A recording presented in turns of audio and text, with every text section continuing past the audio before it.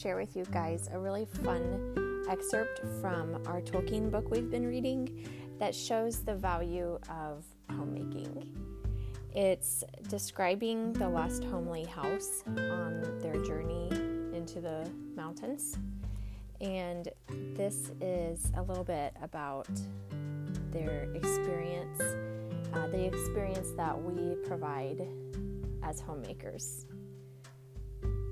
I wish I had time to tell you even a few of the tales or one or two of the songs that they heard in that house. All of them, the ponies as well, grew refreshed and strong in a few days there. Their clothes were mended as well as their bruises, their tempers and their hopes. Their bags were filled with food and provisions light to carry but strong to bring them up over the mountain passes. Their plans were improved with the best advice. So the time came to Midsummer Eve, and they were to go on again with the early sun on midsummer morning.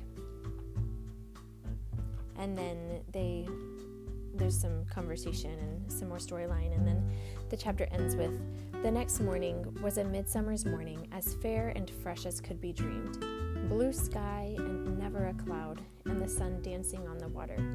Now they rode away amid songs of farewell and good speed, with their hearts ready for more adventure, and with a knowledge of the road they must follow over the misty mountains to the land beyond. And I just love that picture of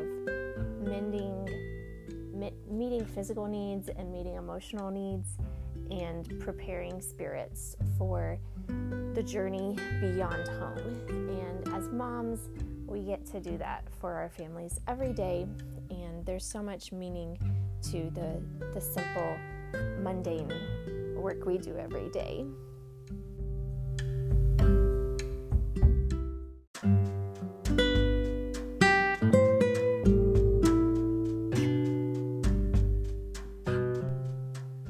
You've just listened to a 3-minute thought from the Thoughtful Mom podcast.